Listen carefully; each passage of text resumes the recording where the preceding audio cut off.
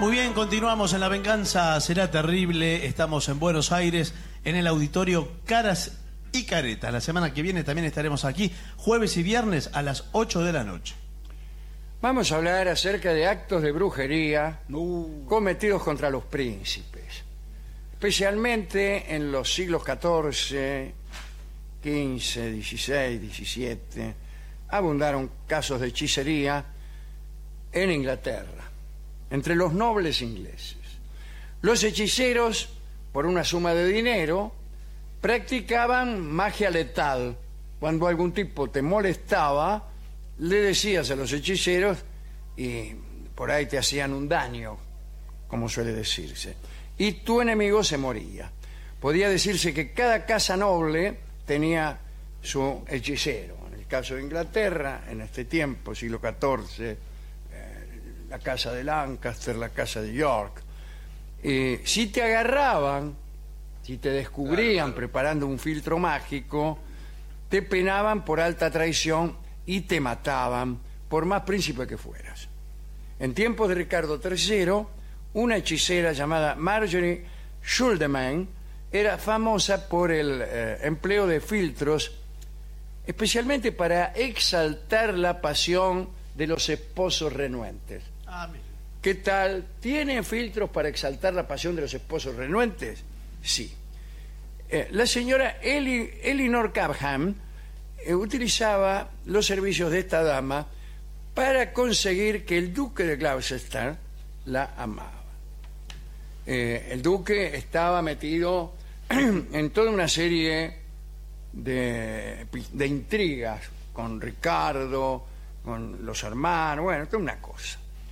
De golpe, a la tipa esta, Elinor Cabham, se le ocurrió que la misma hechicería que usaba con fines íntimos, bien podía usarse con fines políticos. Y se dispuso a atentar nada menos que contra el propio Ricardo. En realidad, la bruja, en cuestión Marjorie, no era muy ortodoxa en sus hechizos. Entonces, juntos con dos hombres que la ayudaron y que eran partidarios de los enemigos de Ricardo, buscaron pelos en el cuarto de peluqueros de Ricardo III, como acabamos de decir. Siempre algún pelo queda cuando uno va a la peluquería, hemos dicho recién, pero los peluqueros de palacio mayormente atienden al rey y nada más. Claro, el rey tiene unos peluqueros que están a su servicio exclusivo. No es que Ricardo III se corta el pelo ahí en lo de Paco Curubel. No. Y en último caso a veces pueden atender a un familiar íntimo, pero no está abierto al público el lugar donde Ricardo III se corta el pelo. Bien. En cambio, los peluqueros del rey no tienen ese inconveniente de las peluquerías generales, donde se mezclan todos los pelos, que hemos señalado hace un ratito. En esas habitaciones solo hay pelos del rey, pelos reales. Entonces, bueno, juntaron los pelos del rey y se lo dieron a la bruja, a la hechicera. La hechicera agarró una pasta, qué sé yo, mezcló aquellos pelos con otros ingredientes, preparó una imagen del rey Ricardo III y ahí empezaron meta, pinchazo y pinchazo, ¿no? Para ver si se moría de una vez Ricardo III. Los ayudantes de Marjorie y la propia Elinor Cabham creían tan fervorosamente en las potestades de esa brujería que una vez que terminaron con el ritual ya lo dieron por muerto al rey Ricardo. Bueno, ya está, terminamos la brujería. Está muerto, le hemos dado tantos pinchazos a esta figura que seguro que el rey se ha muerto. Y ahí se arrepintieron. ¿Cómo? No lo pudieron soportar. Que lo habían matado. Claro, ¿qué hicimos? Les vino de golpe el arrepentimiento, se miraron, vieron la figura de cera del rey atravesada por agujas y alguien dijo: ¿qué hemos hecho? Y cada uno encontró en el otro una mirada de reconvención y de reproche. Hubo un arrepentimiento colectivo. y demencial, por otra parte. ¿Y qué podían Porque hacer? junto con el arrepentimiento le agarró el terror. Y salieron rajando a la calle, pidiendo perdón a Dios a los gritos. ¡Ay, perdón, perdón! Hasta que vino la cana, la guardia, para detener aquel escándalo. Y dice, ¿qué pasa? ¿Qué tanto grito? ¿Qué sé yo? Pedimos clemencia, gritaba. Y, ¿cómo clemencia? Sí, hemos matado al rey Ricardo. Y se fueron al palacio. Y le contaron a los que estaban ahí que habían cometido un atentado contra el rey. Hasta que en una de ellas, ¿quién aparece? El rey. Sí. Y ahí peor todavía.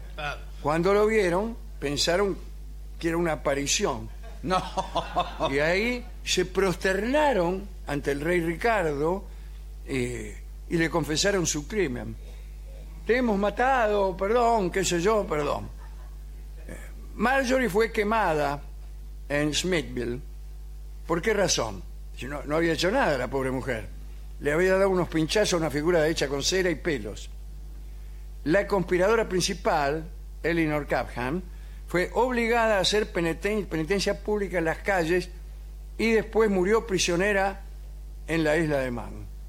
Esa es nuestra primera historia. Segunda historia.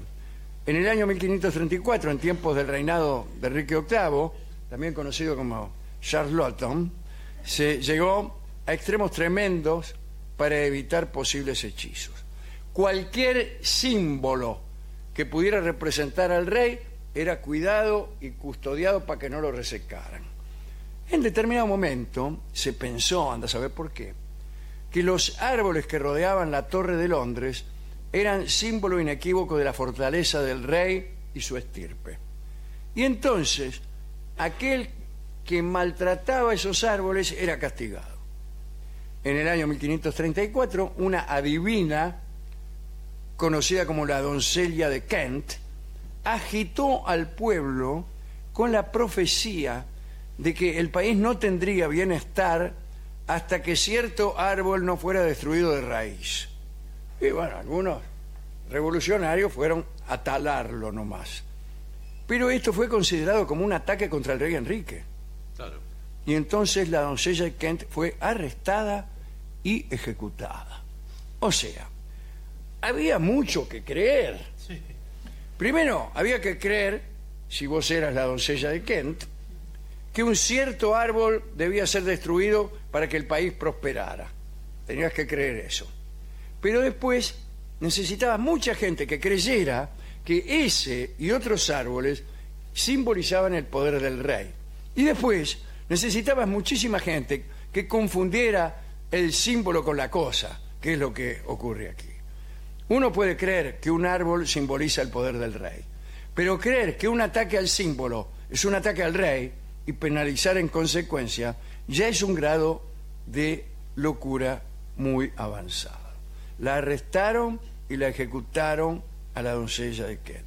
Hoy en día todavía se suele confundir más de una vez el símbolo con la cosa. Última historia. En el año 1603 murió la reina Isabel de Inglaterra sin descendencia, como saben ustedes, y se eligió para sucederla a Jacobo VI de Escocia, que era hijo de María Estuardo, la misma mujer que Isabel había mandado a matar. Tenía 37 años Jacobo y con él se inició la dinastía de los Stuart. Su apariencia era ridícula, no la apariencia de la dinastía de los Estuardos, sino la apariencia de Jacobo. Usaba una barba dispersa, era muy torpe, a cada momento se caía del caballo. Bueno, no a cada momento, pero solo cuando montaba. Sí. Hablaba mucho, pero con enorme dificultad, así que no entendía uno lo que decía, etcétera. Tuvo varios favoritos y favoritas. Una de las favoritas se llamaba Lucy Stratfield y no era muy conveniente para el protocolo, puesto que no era noble. Jacobo la quería muchísimo y entonces, para disciplinarlo y para que la estirpe no peligrara, lo casaron a Jacobo con una princesa danesa que se llamaba Ana y con ella fue que tuvieron a Carlos I, aquel que fue ejecutado por Cromwell. Pero Jacobo, obligado a abandonar a Lucy Stratfield, no la podía olvidar, en realidad. No dejaba de pensar en ella. Por esos tiempos, atención, algunos hechiceros vendían anillos para olvidar. Estos anillos alejaban de la mente del que los usaba cualquier recuerdo de un amor antiguo, de un amor desgraciado, etc. El poder era tal, decían los charlatanes, que no solo te olvidabas del dolor del amor perdido, sino que ni siquiera te acordabas de quién había provocado aquel amor. Te olvidabas de todo. Qué loco. No sabías ni a quién habías amado, ni tampoco sabías que habías amado. Jacobo I le ordenó a un ayuda de cámara que le consiguiera uno de esos anillos. Yo dice, conseguime un anillo del olvido. Y el experimento dio resultados, o pareció darlos. Pero sucedió algo maravilloso. Bastante tiempo después de la separación de Lucy, ella apareció en una fiesta. El rey ya se había olvidado.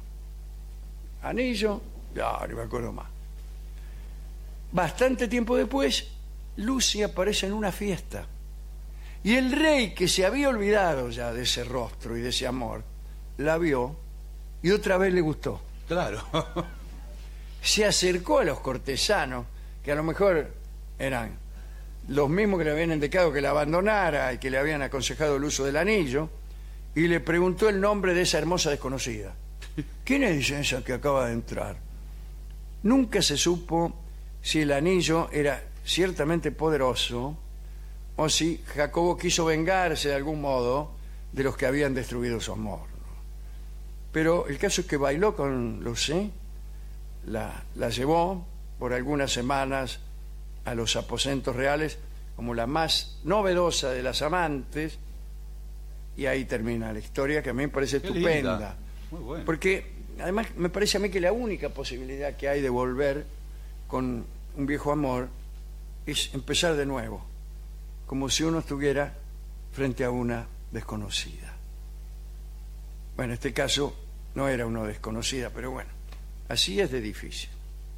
¿A quién dedicar esta colección de pequeñas historias? Desde luego al rey Jacobo, por haber elegido otra vez a Lassie Stratfield.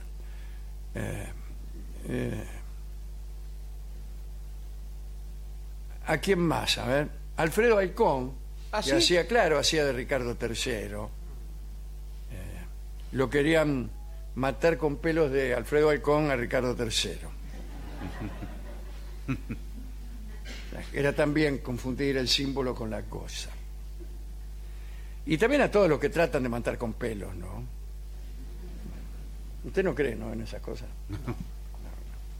Bueno, yo tampoco, no creo. No creo en nada. Usted sabe qué feliz podría ser si creciera en algo. En estas y en otras cosas. Bien, escucharemos Samba de los Yuyos. ¿Qué tiene que ver? ¿Cómo? ¿Es una samba hechicera? Con yuyos. No, pero me parece que de los yuyos de un baldío. No, estos son yuyos para guarichos, digamos. Así que vamos a escuchar a los Huancahuá en esa hermosa samba de los yuyos.